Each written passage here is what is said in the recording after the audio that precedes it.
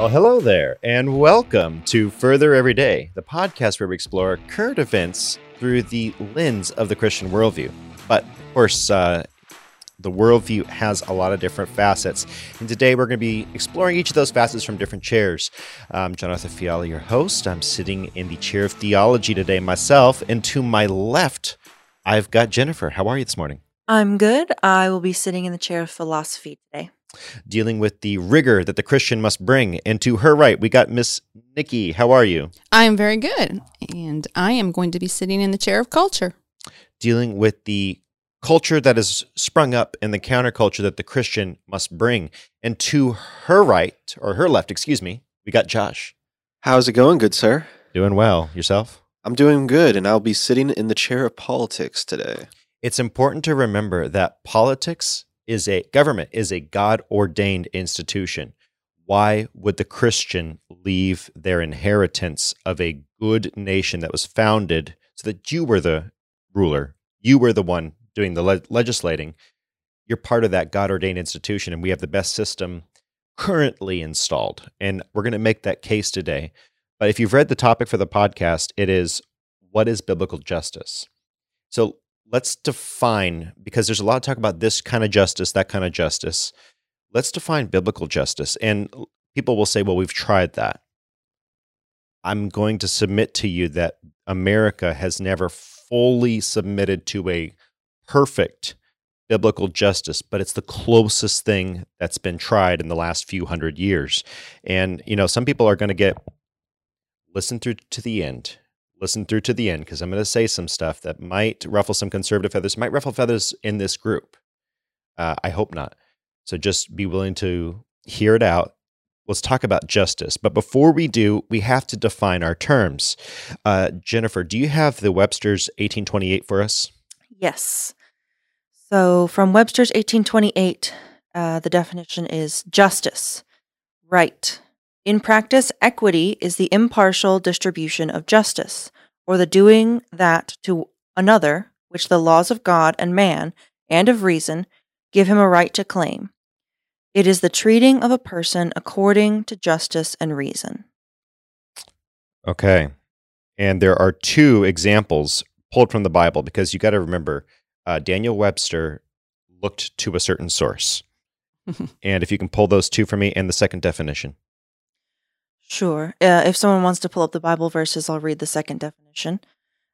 Justice, impartiality, a just regard to right or claim, as we must in equity allow this claim.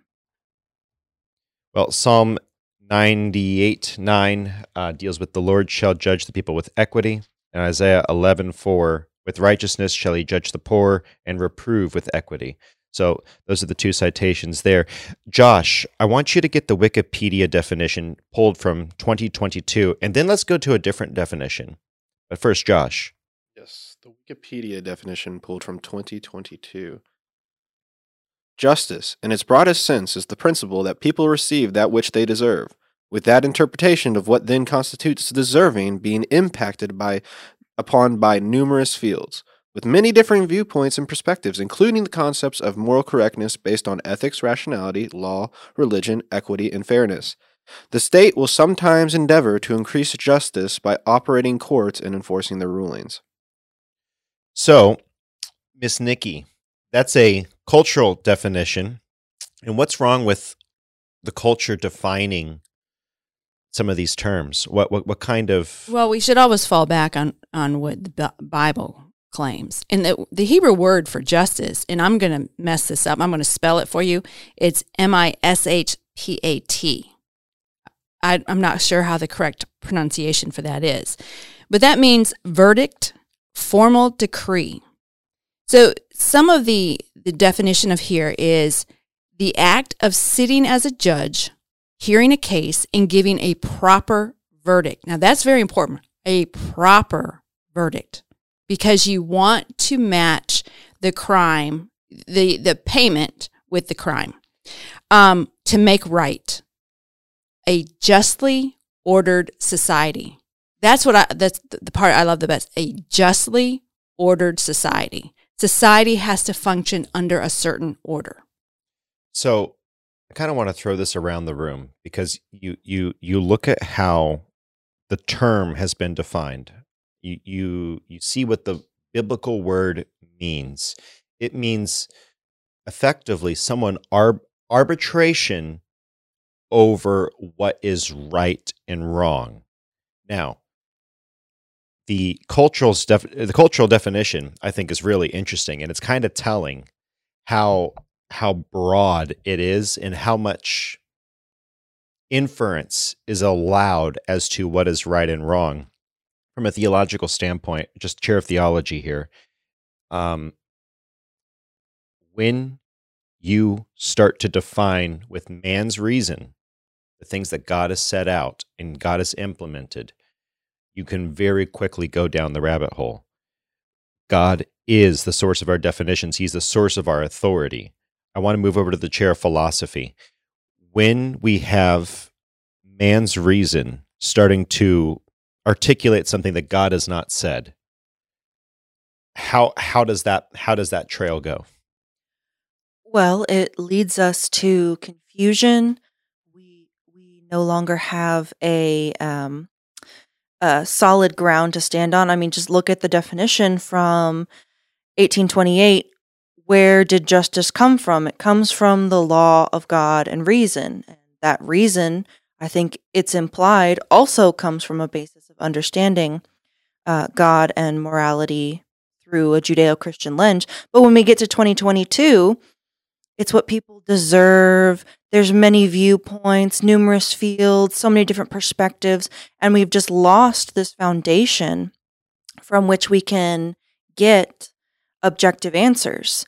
There's nothing concrete that we can grasp onto when we're searching for justice when we don't have God. It's all up in the air. It's relative. Yes. And the relativity can really cause a problem. When you have an issue with the relativity of justice or of right and wrong, and when justice should be applied and how it should be applied relatively, that does something to the culture. And I would say that it warps and twists it. So, chair of culture, what would you say that is accomplished? What do we see falling out with this changing in definitions? Well, I'm going to bring up this Bible verse, Ecclesiastes 8:11. It's from the Berean Study Bible. It says, "When the sentence for a crime is not speedily executed, the hearts of men become fully set on doing evil." So in the last year and a half, we've heard about banning the police department. Well, what happened in those cities that started those cries? Tremendous amount of crime. Mm-hmm. People are not afraid to break the law. We have gotten to the point where we're hearing of these outrageous crimes. There's always been outrageous crimes, but we're hearing it's happening more often. And it's because when crimes are not being punished the way they should be, then you're going to increase crime in your society. And I think it could also be one of the reasons that we may be seeing a lot of the vigilante activity. I can't remember the name of the case, but it was the three men who shot a black man and they were put to jail. I can't remember. Right, but they weren't arrested at first. Ahmaud Arbery. Right. And I think that you can make a reasonable case that perhaps that feeling in them of needing to take the law into their own hands comes from observing the world around them, that we have descended into something that looks a lot like getting close to lawlessness. Well, and here's the issue. I that's perfect, spot on. I love the way that Andrew Klavan articulates it. He says, when you give the devil the power of the truth and you rob people of the ability to speak truth in a way that is loving and kind, you create monsters. And where he's going with that is there's no conversation about fatherlessness in certain demographics where you have 50% of the crime being committed, or the homicidal crime being committed by one group of people. As some stats would say, we can't talk about that. And it's not a racial thing. There is systemic discrimination in the United States, and it has to do with the welfare state actively ripping apart families. That's the issue. That's the issue.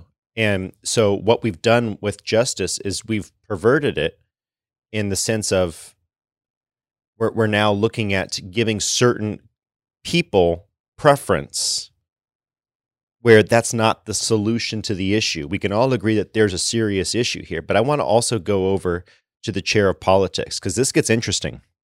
In the chair of politics, I think you'll have a field day with this. What do we see being done with justice today with these other names? And we're going to get to them. We're going to get to these other types of justice that are being performed. But what do we see occurring with the politicization of justice? Yeah, and I would like to kind of step into the chair of culture because I think that the chair of culture and the chair of politics, especially with this issue, kind of get intertwined. And specifically in relation to this topic of justice, the definition from Wikipedia 2022 is very interesting to me. There was a word used there and it said differing. That right there is the problem with justice in today's world. Justice is a shifting goalpost to where the standard is determined by separate justices. So one justice might say, this deserves a harsher sentence. Another justice might say, this deserves a lighter sentence. Another justice might say, we are not going to prosecute them on the basis of this crime. Another justice might say that we will prosecute someone on the basis of this crime. But my thing that's the problem with all of that is that that's all fine and dandy except for one thing. That is a shifting goalpost across the board upon what justice is. That means that justice is not objective in any sense of the word. Justice is completely opinionated.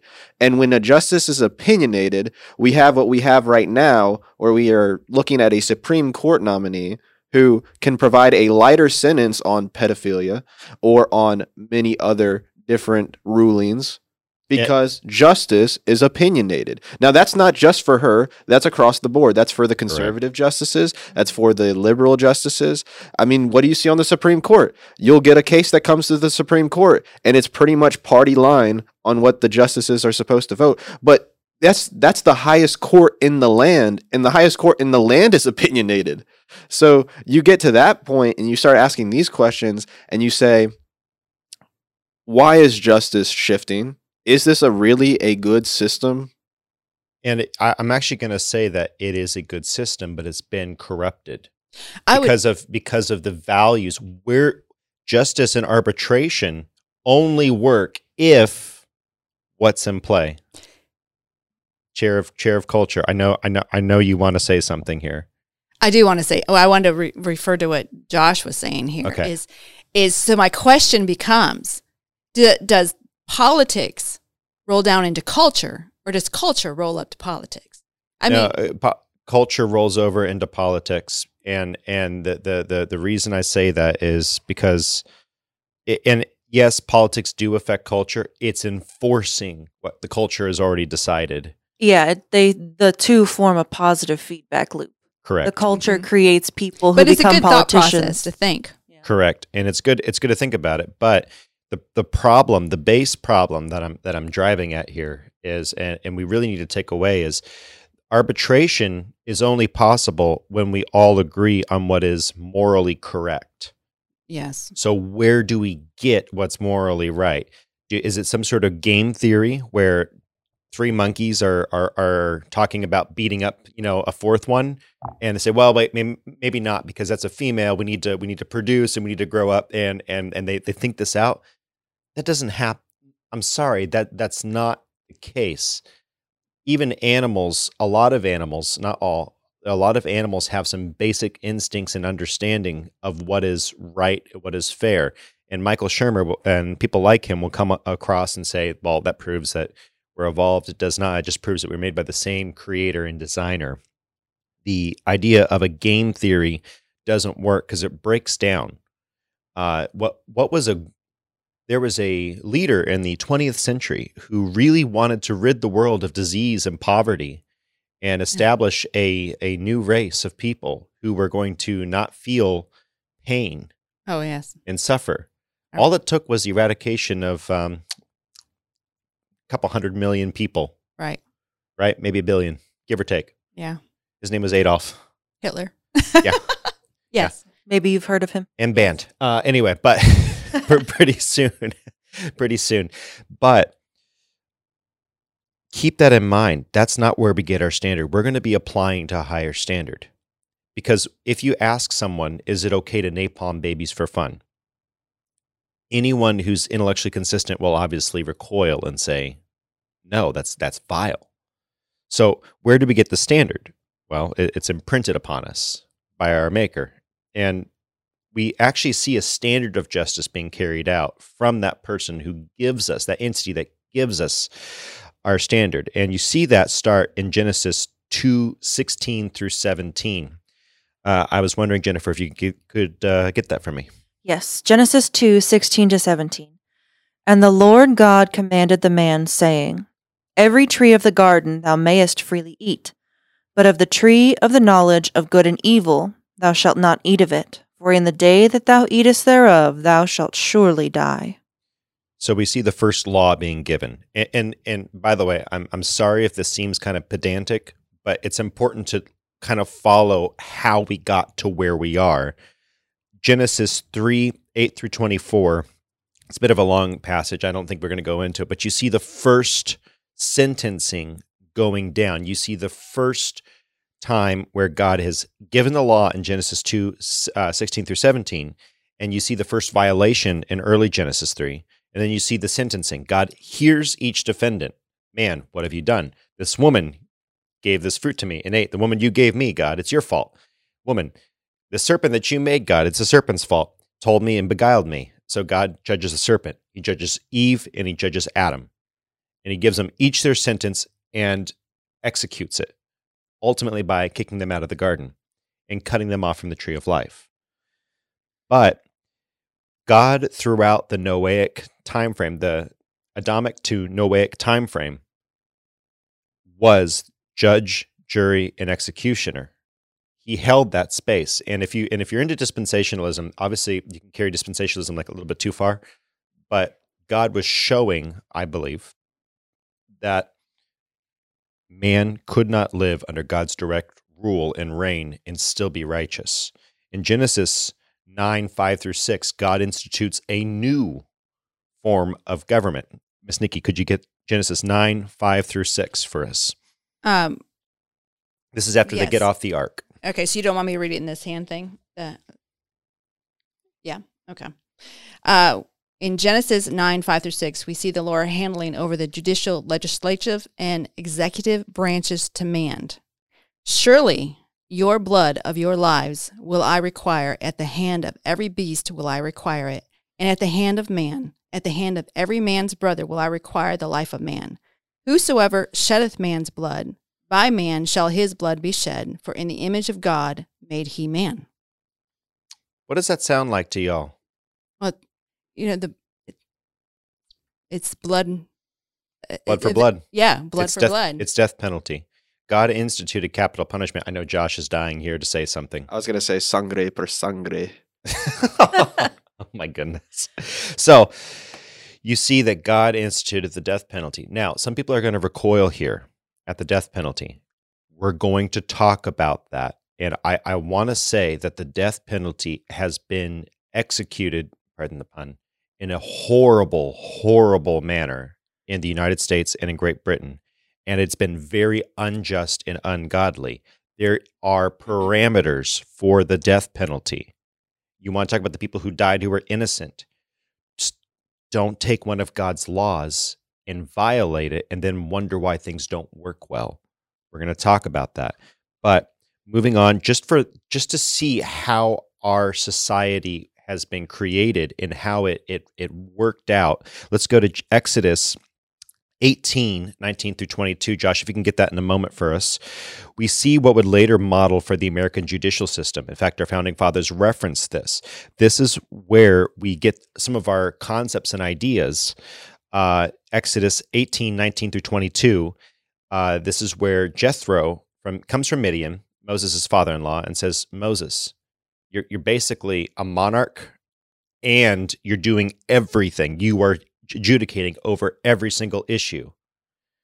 here's my solution to your problem.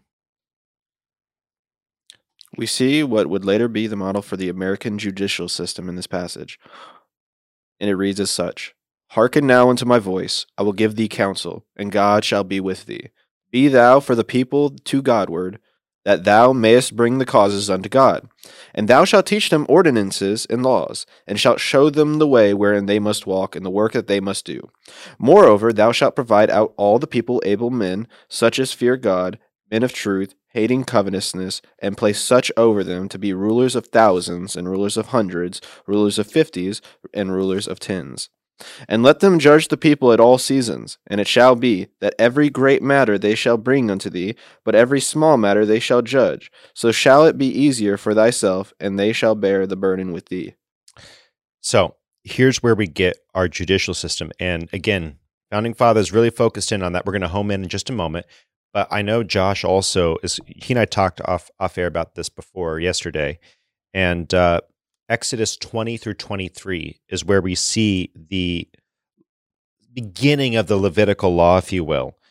And we see what's used all the way up to Samuel. And we were talking about how that was kind of the microcosm codification of what God saw as righteous and just.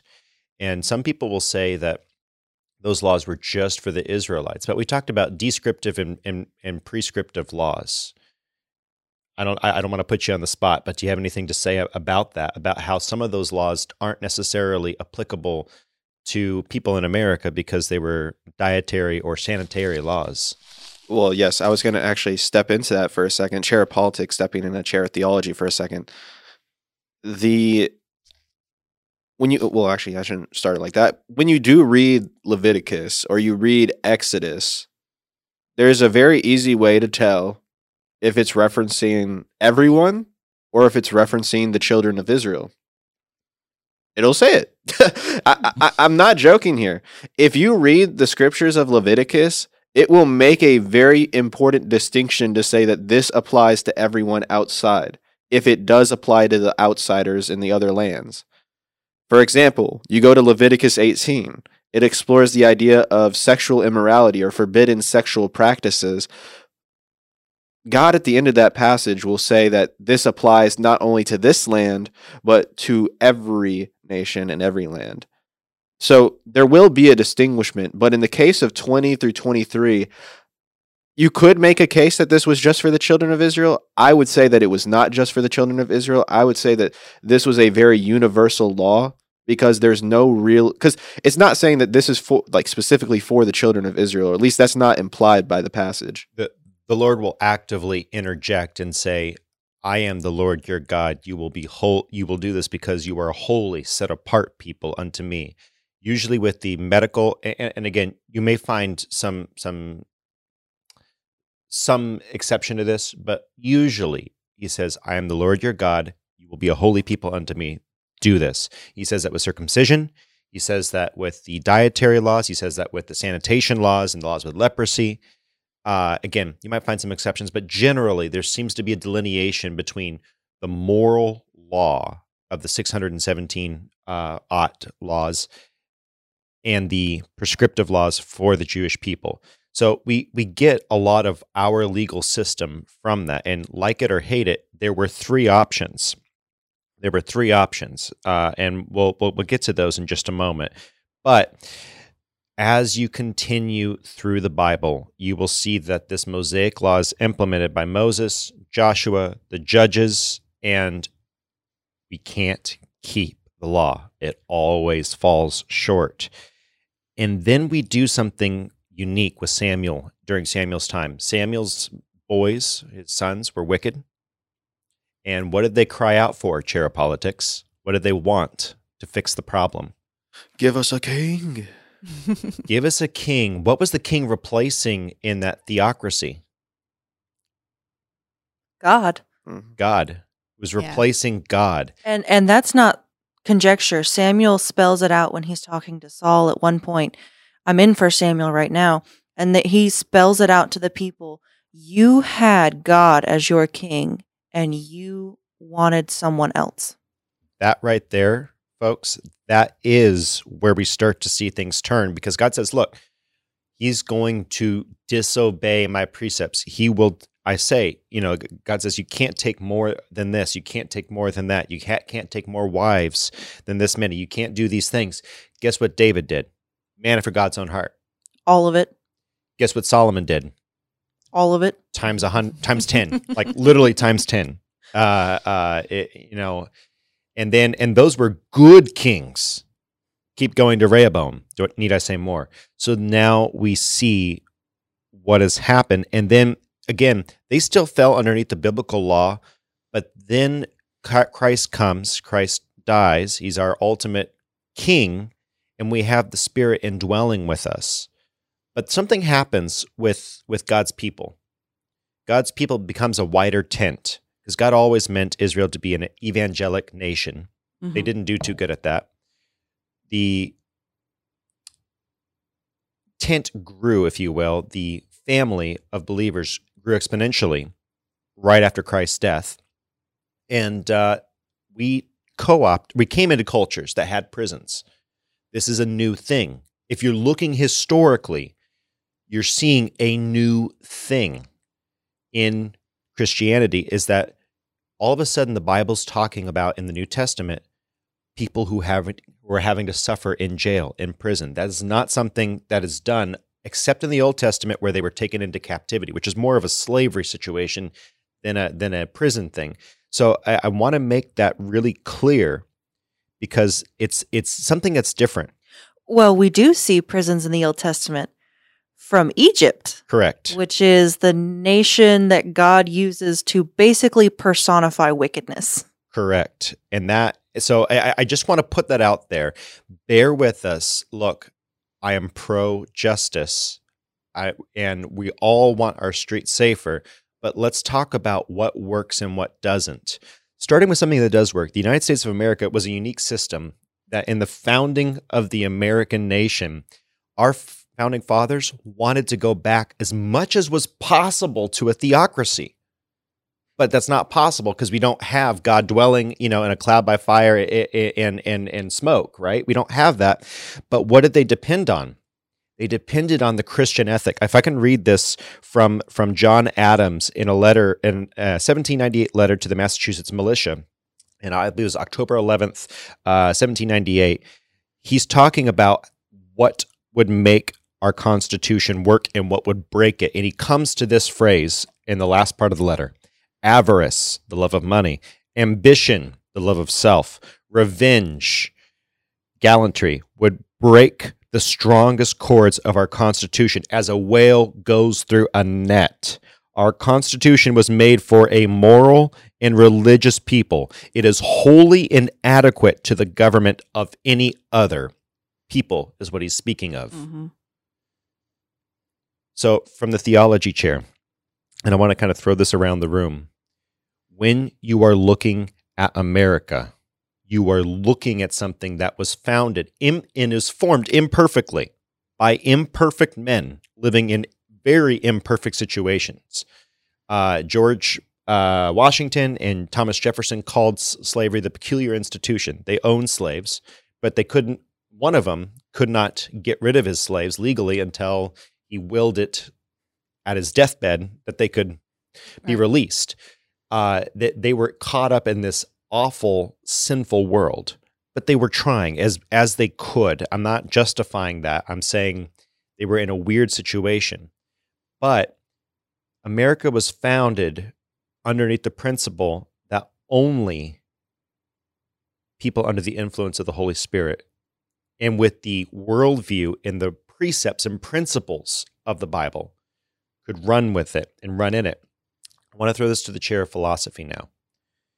When you have people who are a homogeneous culture, not talking about race, because it was a melting pot back then, it's a melting pot now. When you have a homogeneous culture with the same beliefs and ideologies, you can have a free society. What starts to break down philosophically with a country that is founded on a homogeneity of beliefs when we allow multiculturalism or relativism into the picture? Well, it's exactly what Josh was describing earlier with the shifting goalpost. We have now allowed groups of people who are diametrically opposed to the Judeo-Christian worldview. And I think that was an important distinction that you made, that it's not even necessarily people who are Jewish or are Christian, but people who recognize the inherent worth in humans on a foundation of Judeo-Christian principles. Now, people might not want to recognize that that comes from Christianity, but where else is it to be found? And we can see that in today's society now. When you take away the foundation of Christianity, you end up with all the relativism. So what is the solution? We have to go back to the basics. We have to go back to the foundation. Why are we having such disagreements on such fundamental issues? It's because people don't have the same basis for how they're drawing their conclusions. Their thought processes are going total opposite directions. And this is where the culture wars come from, because you'll have people who say, oh my gosh, and again, I don't want to dive in too hard on the current political issue of March 2022, because if you're listening another time, but right now there are people saying they're nominating a SCOTUS nominee because she's black and because she's diverse, and some people are saying, hey, they're nominating a Supreme Court nominee because she's black and diverse. Mm-hmm. There's a fundamental shift in what our definition of terms mean, but B, what constitutes good and evil. And by the way, I would say some of this, again, comes to institutional decay, but we'll get to that in a moment. But that lends very well up to the chair of culture. When you start to see culture wars coming out of bad theology and bad philosophy, you'll start to see people who now it's no longer about right or wrong. It's about your tribe. Correct. What does that do to an America that was founded underneath the ideals of Judeo-Christianity? Well, what you have is a culture war, which becomes those that want to hold to our founding fathers and what they believe, and those who have no idea that most of them don't even really know what our founding fathers believed, and they've moved on to something else. Now, the society that they want is a fantasy. It doesn't exist. It never has existed. But they think that they're going to make this utopia by going down this different road. And of us who are looking, saying, wait a minute, you don't understand the consequences. The Bible is full of consequences of what you're doing. And, I want to bring this one up, is Hosea 4:6. My people are destroyed for lack of knowledge. What we don't hear in the culture today is consequences. When we defined justice earlier, it's a justly ordered society. God is not a God of confusion. He's a God of order. When he said, don't take of this tree, don't take this fruit of this tree, it was for your protection. Everything God ordains and says is for your protection, for your good, and for your prosperity. But we have, like Eve in the garden, risen up and said, you know what? I can think for myself, and I'm going to make my own decision. And there you have it. So now we're in a culture. We're not just in a culture war, but we're in a fallen society. We just don't realize it yet. And so that starts to do something to politics. That starts to shift how we interact, and that creates some interesting impediments. But because what's righteous is no longer righteous, what kind of laws do we see? What kind of things are now legal? What kind of things come out? Could you say things like abortion? Of course. But I also wanted to go into something you referenced earlier about the Black SCOTUS nominee. I'm just going to say something. I believe the Republicans nominated a Black SCOTUS nominee, but it was rejected. Oops. Oops. Whoops. Whoops. I guess inclusion. But see, this goes to a bigger issue, though. I'm not trying to pander. I'm not trying to make a joke, but I am trying to get to a bigger issue. That this is going to what Miss Nikki was saying and what you were saying about tribalism. When you brought that out on tribalism, I want to tee you up for a little bit more data. The last Black SCOTUS nominee that got in, Clarence Thomas. Do y'all remember what they got him on? They tried to get him on drinking. They tried to get him on other things. Do you know what they got him on? They got him on. There's something, it's an eyelash, a pubic hair, a small short hair, whatever, on his Diet Coke in the office. And the man goes, who put this short curly on my Diet Coke? I mean, the dude is making an office joke when there's something nasty in his drink. Yes, he should be, excommunicated, obviously. Obviously, this man hates women. Obviously, this man is a vile, SOB. He's not a fun guy to be in the office with. No. Excommunicate him and ruin his life. He said, I would never have taken the nomination if I had known what they would do to me and to my family. So just for the note, I think Republicans have been very, very disproportionately kind to this SCOTUS nominee. I just want to say that. And that kind of goes to further the political tribalism and the culture war. I want you to go ahead and keep going. So going to the topic of abortion, this is a matter that has been decided in the Bible, but we have let in these other gods, whether that be literal other religions, or we have let in the ideas of atheism, or we let in the ideas of consumerism, and we worship at those altars now. And because we worship at those altars, what I decide is right is right. And if there's a group of people who are on the same side that I'm on, then they're right because they're on my side. Yes. What is wrong with this? It is based upon what you think is right. But what happens if there is a general standard, a set standard across the board to where it says you're wrong? Because if there is a set standard out there that says that you're wrong, or more importantly, it says that what the thing that you're trying to uphold is wrong, then we need to submit to the set standard. And in the case of abortion, it is a people who either they acknowledge that there's a set standard and they don't care, or they have completely thrown out the set standard. And we are living in a time that is anti-Bible and it is anti-universal truth. Or not universal truth, sorry, apologize. Absolute truth. And that right there is what's crept into our politics, masterfully said.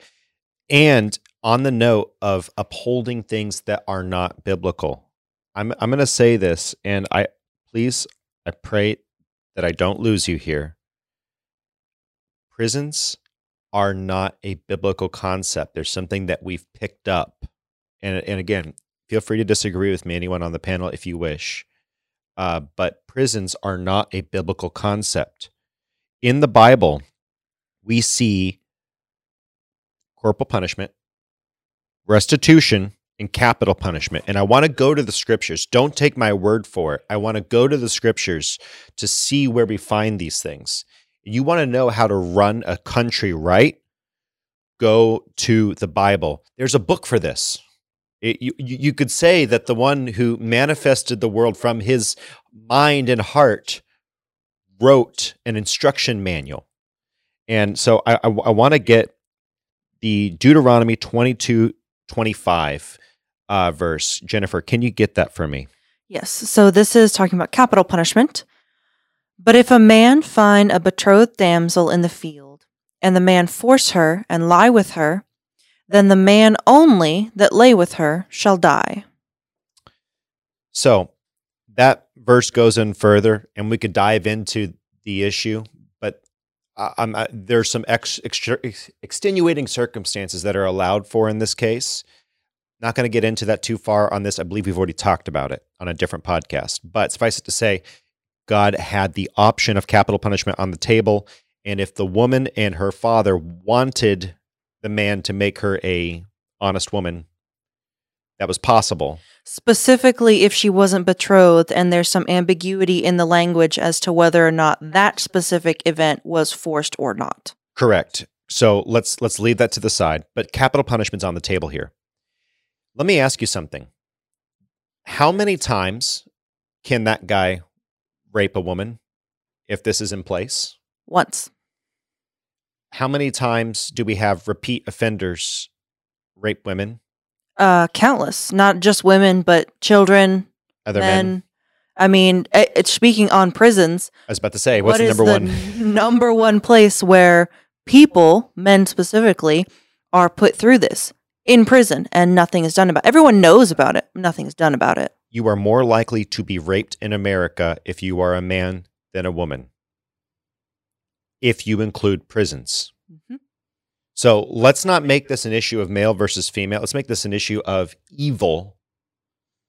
But let's go to the next one. Miss Nikki, if you can get the next verse on restitution, Exodus 22:7.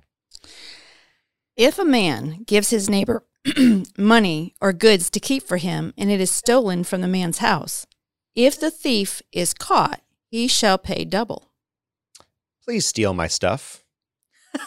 Please steal my stuff. I would love to get double from you. I actually think this is an awesome punishment. It makes sense. It really is, because not only are you going to make restitution, but when you're done, you can go on and live your life. Yeah. And for people who are turned off by the idea of capital punishment or corporal punishment, in the Bible, restitution is the one that we see most often. That is really the primary source of justice, because most of the time what we encounter with people are not needing capital punishment. So you'll actually see a lot of cases where that is an option, where it's either capital punishment or restitution. In the case of manslaughter, for example, you'll see that the man is allowed to either work off that person's, if you accidentally kill the husband of the house, that man, the family can ask for the death penalty. Or they can get an alimony check for the rest of their life for the loss of resources. Guess what was more often historically taken? That guy got to live. But then, of course, there's corporal punishment. And again, we don't want you to take your word. You really need to spend a moment there, because if you accidentally killed somebody unintentionally, there are 6 Levitical cities of refuge. Correct. Now, one thing you have to understand during that time was what they called the blood avenger, and we already kind of talked about that a little bit. The nearest, if you murdered somebody intentionally, your nearest relative, male relative, was to avenge your blood. That was just the way it was. It's cultural. So the man who accidentally killed somebody, remember, we've always talked about in biblical times, it's family, tribe, country. That's the way you're very, very dedicated and loyal to your family. That blood, the person who committed the crime accidentally could find refuge in these cities. I was also thinking, if you want the biblical support for that, by the way, go to Numbers 35. Numbers 35 goes into really big detail about these refuge cities. Absolutely. Absolutely. But I want to get you, Josh, real quick. Deuteronomy 22, 2 through 3. In addition to restitution, there was also corporal punishment. Yes, there was. Deuteronomy 25, 2 through 3. And it shall be, if the wicked man be worthy to be beaten, that the judge shall cause him to lie down, and to be beaten before his face, according to his fault by a certain number. 40 stripes he may give him, and not exceed less. If he should exceed, and beat him above these with many stripes, then thy brother should seem vile unto thee. Reasonable, just punishment. No more than a certain amount, because you do not want to be inhumane about it. And there were very few cases of this, but this was a public gallows type punishment, or not gallows, stocks type punishment. Devil's advocate slipping in here. I do think there are some practical things about some of these ideas. I'm saying that these are correct, that these are the biblical ideas. But let's say in the case of someone who steals and you have to pay back double. Well, let's say that person gets that ruling that you have to pay this person back double. What happens if that person kills themselves and then the person never gets their money back? Okay. Ultimate justice is not found in this life. Exactly. Thank you, Jennifer. Absolutely. Absolutely. You will never find perfect justice. And if someone skipped out on the checks, there were beatings. And I've got to go back and look at the Talmudic tradition, but I do think there was precedent. Tell us in the comment section down below if you know of this. If I remember correctly, there was precedent for people who did not pay eventually, not only beatings, but eventually capital punishment. Well, there was a standard. You had to pay it back. I actually had an idea about that. Going to the conversation that we were having yesterday at lunch, you're not able to pay back your check. What do? What happens at a restaurant if you can't pay the bill? Or this used to be something you could do. You had to go wash the dishes. You had to go work behind until you paid off the money. That's what biblical slavery is. That's actually, if you want to use the word indentured servant. But yes, it's not the chattel slavery that we think of now, and that's exactly what indentured servitude was. We had a rigorous discussion over Philemon, Josh and I did off air, but I think it was profitable. It was good. But so those are your three types of justice. So let's kind of think about that for a moment. We have this idea that prisons are something that we should do, and we should have harsh jail sentences, and we should lock people up behind bars. Look, I'm actually going to say something again that might tick some people off, but the left is not entirely wrong that longer prison sentences don't necessarily do anything to the person. It keeps them off the street longer. And because this person is now a hardened criminal, I'd like them off the street. I'm just going to make that line here. But prisons are a man-made concept. They were first constructed in Egypt and by some of the Mesopotamian nations surrounding Israel in the first millennia BC. Link in the description for this. So here's the question. Why do we not follow God's plan for law and order? Sure, there are some things that are different than Levitical law days, like the leprosy laws and some of those other things like we talked about, the descriptive laws for the holy set-apart people. But the morally prescriptive laws, why do we change this? And before someone goes and talks about Christ forgiving people on the spot for sin, who's the one and only person who's allowed to do that? Is it can I just go and forgive a murderer? No. God himself, or that's the family, or even an adulteress. That's the other party actually, and God. And it goes further. Dig even further back. Well, and that's why Jesus can forgive people, because he is the injured party from our sin. Amen. David says, "I have sinned against thee and thee alone," when he murdered Uriah. Forgiveness is not saying what you've done is okay. Forgiveness is saying I am not going to be bound by this feeling of hatred or remorse or whatever what's holding me, the anger, usually what it is. And specifically with Jesus Christ, Jesus was the only one that could forgive their sins. He could forgive their sins. That does not necessarily mean that man was relieved of the responsibility bestowed on him by God. Accountability did not go out the window. I just want to put that in there. So why have we changed the way we do justice? Why have we changed that way? Well, may I suggest that it is the philosophy of man.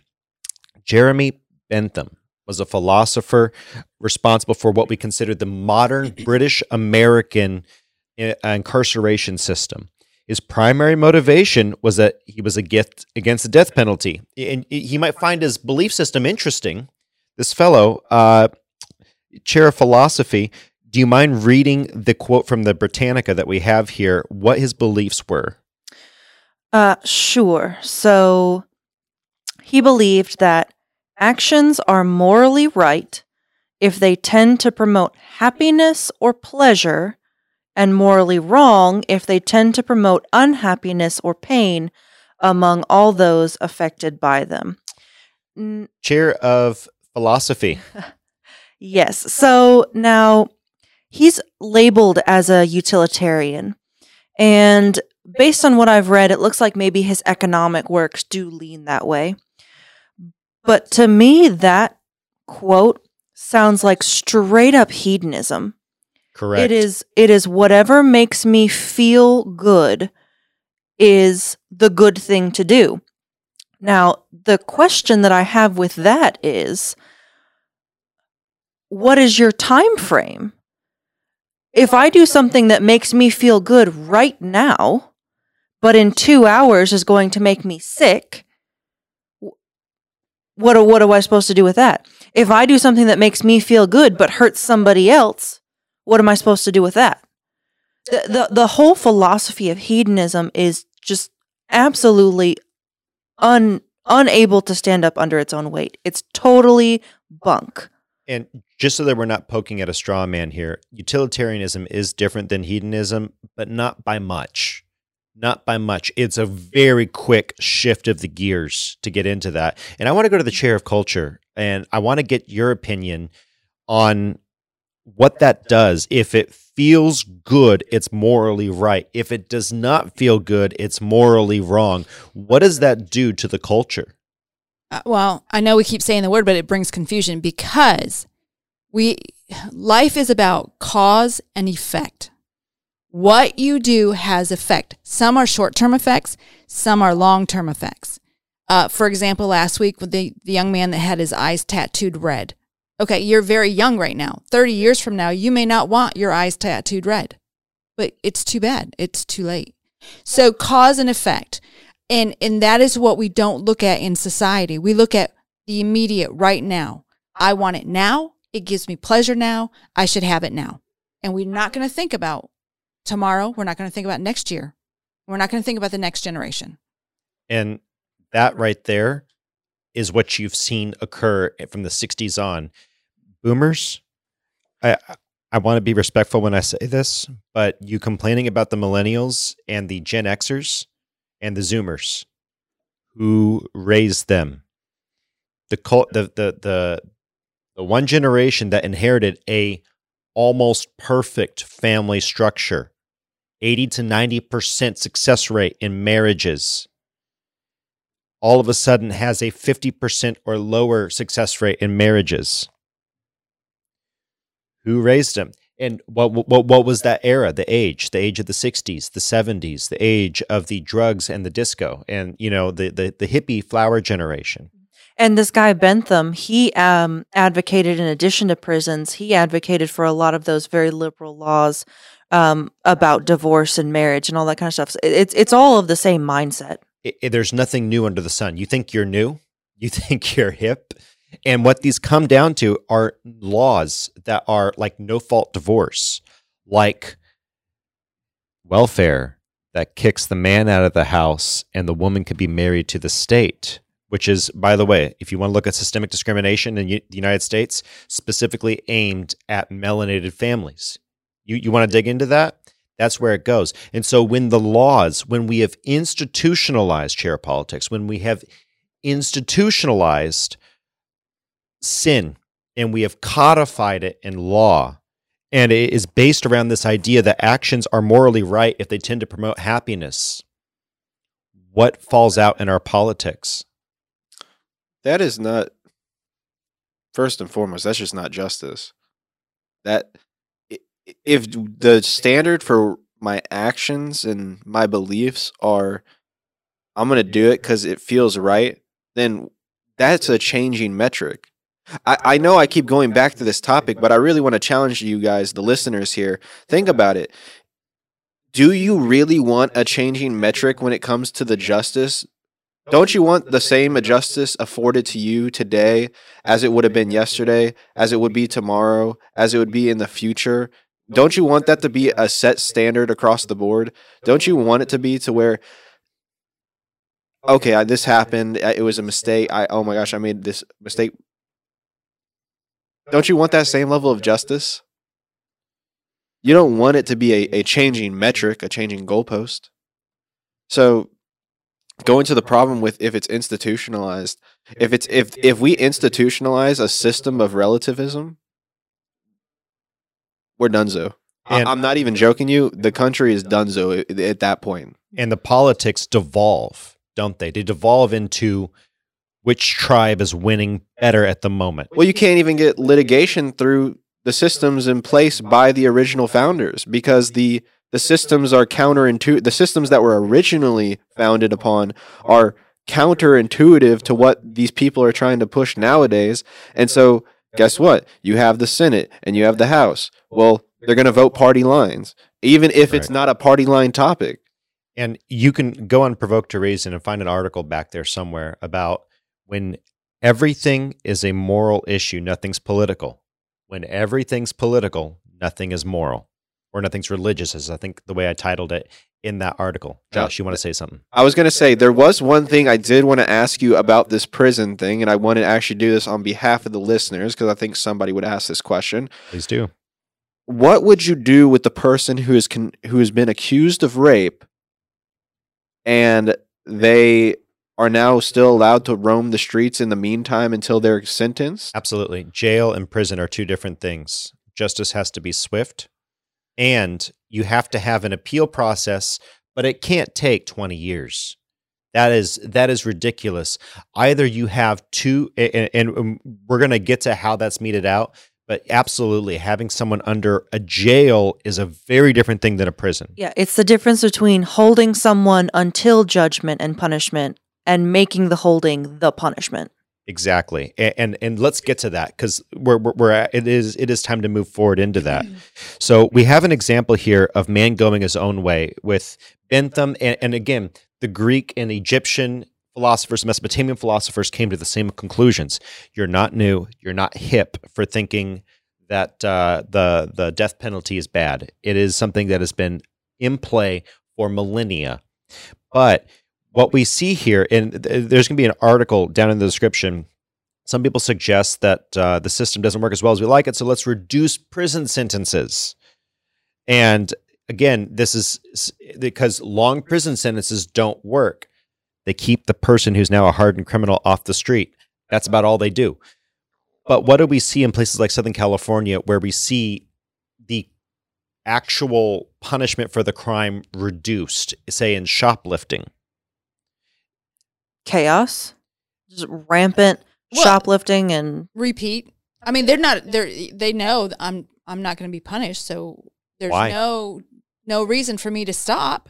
And you have a 300% from this is CVS.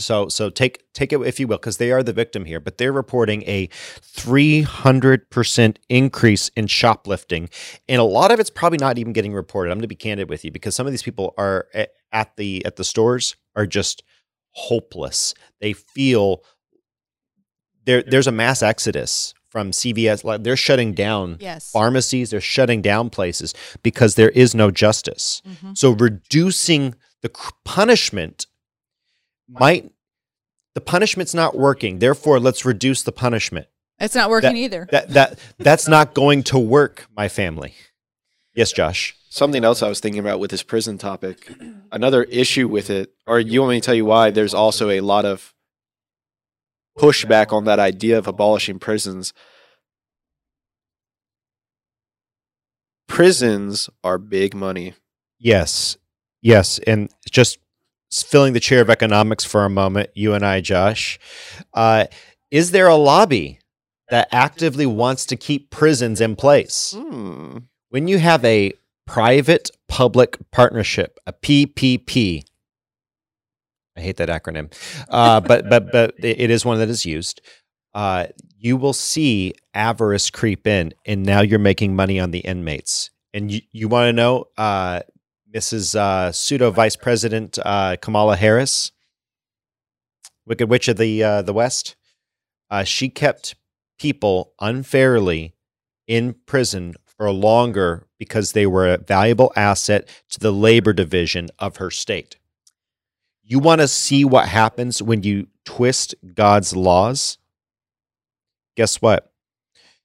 The issue this is not an issue of changing man-made policies. It's an issue of going back to godly policies.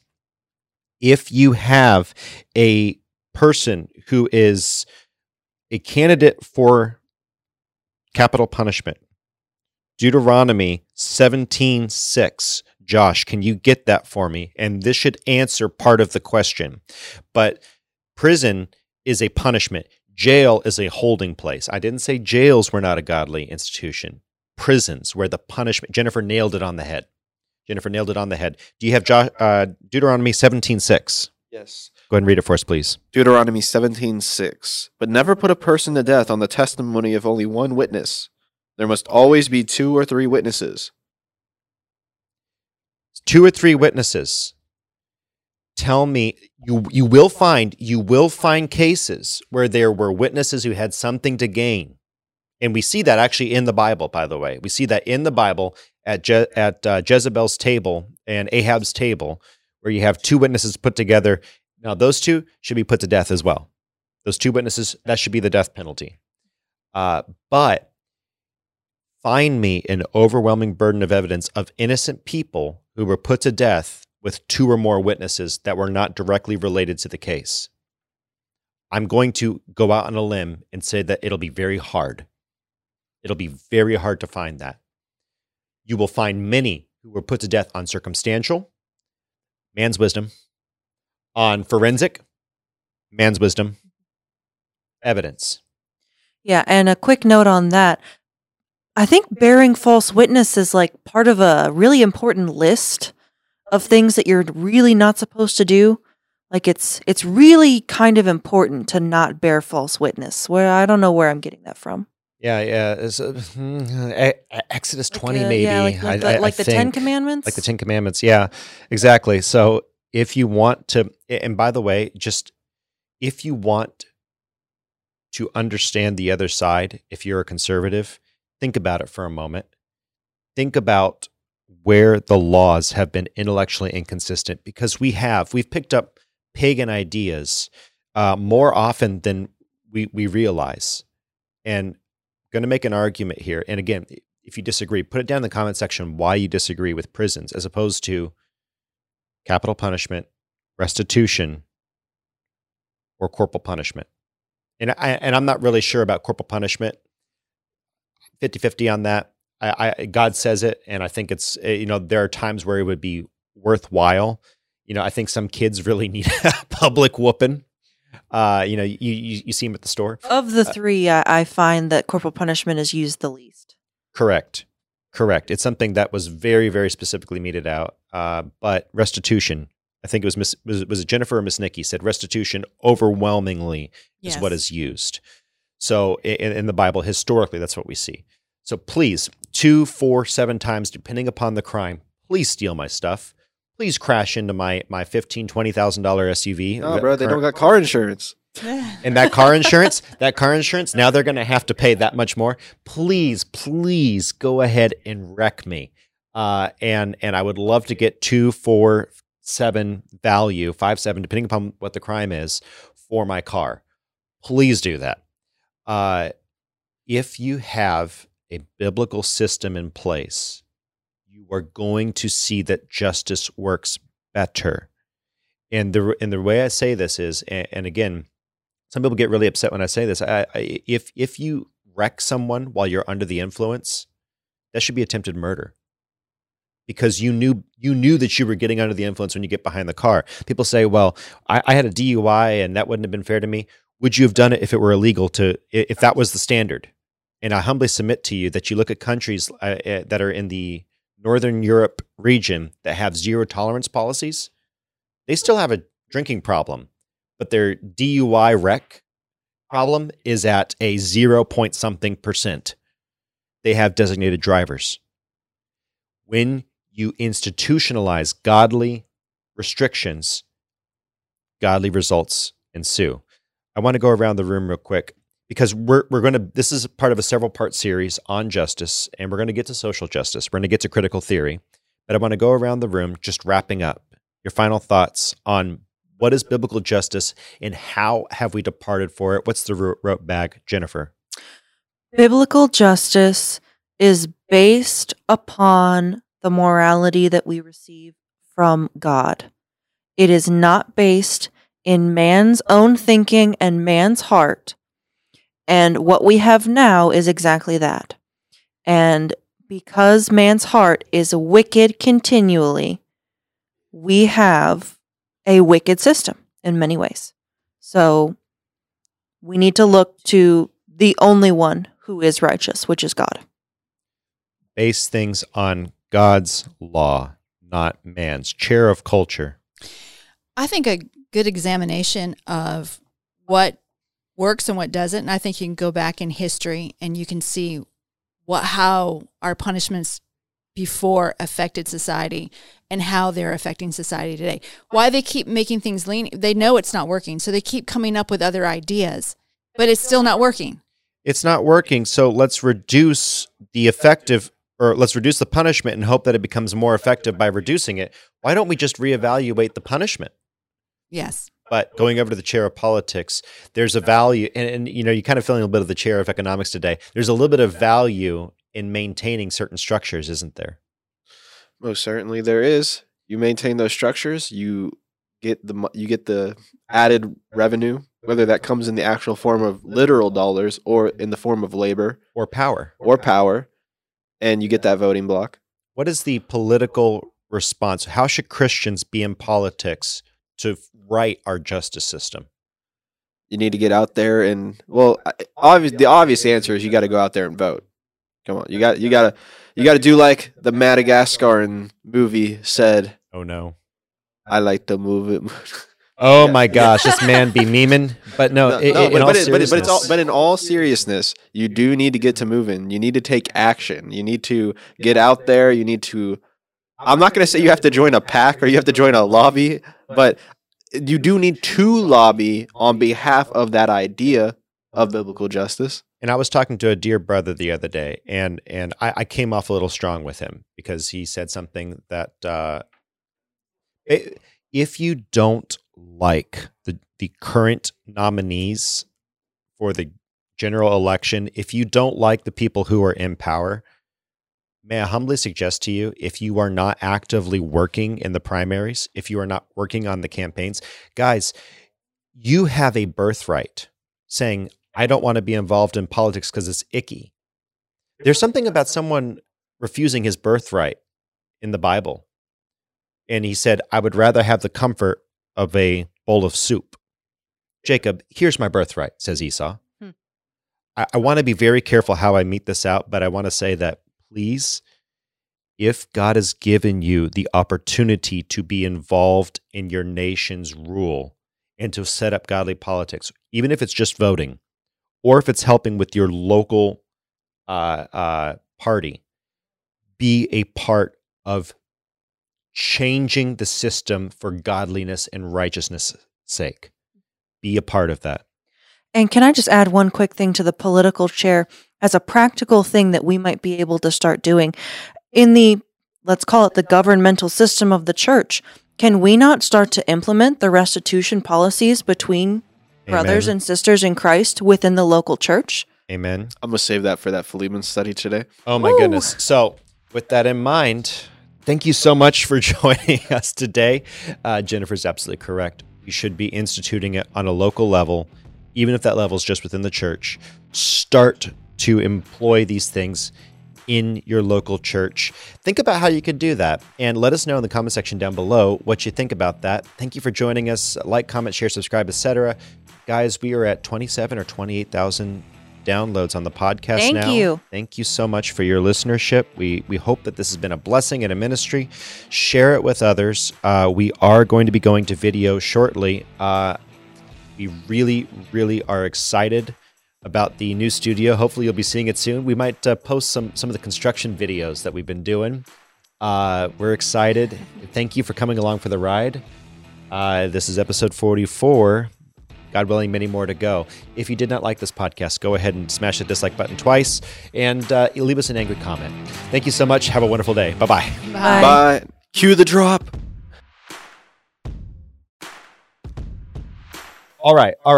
So if you're still here, either you fell asleep or you did enjoy this going around the room. What is your thought on the death penalty?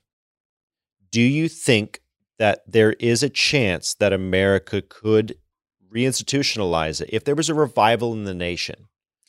Absolutely. I think that we could get back to many of the things that we feel that we've lost, death penalty included, if we have a revival of Christianity and Christian morality.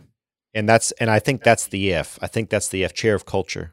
Oh, I don't think we need a revival. I think you're going to see the death penalty come back when the hate for Christians.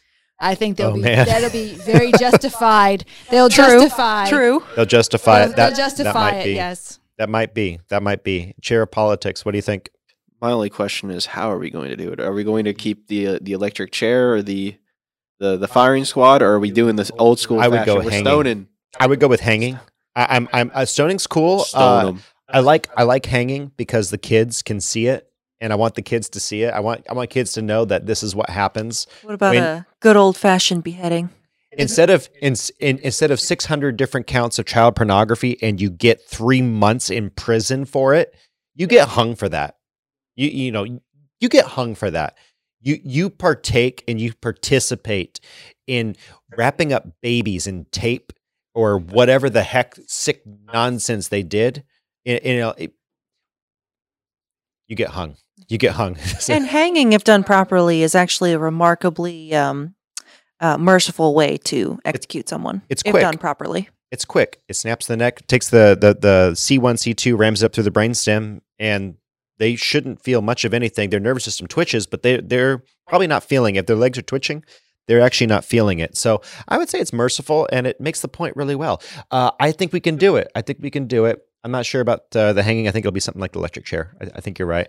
It's interesting because I just read an article where it's either, I believe, North or South Carolina is trying to go back to the firing squad because they're having a hard time getting the medicine for lethal injections. Yes. Lethal injections. I'm okay with the firing squad. I just feel like that puts more people in the position of executioner. I mean, it's fine. But tell us down below what you think, and give us your favorite form of the death penalty. Let's make this as macabre as possible. Oh, boy. I'm sorry, and if it's sufficiently wild enough, we'll go ahead and share it on the next podcast and give our favorite response. Thank you so much. Have a wonderful day. Bye-bye. Bye. But I would prefer to be hung up like a piñata and proceed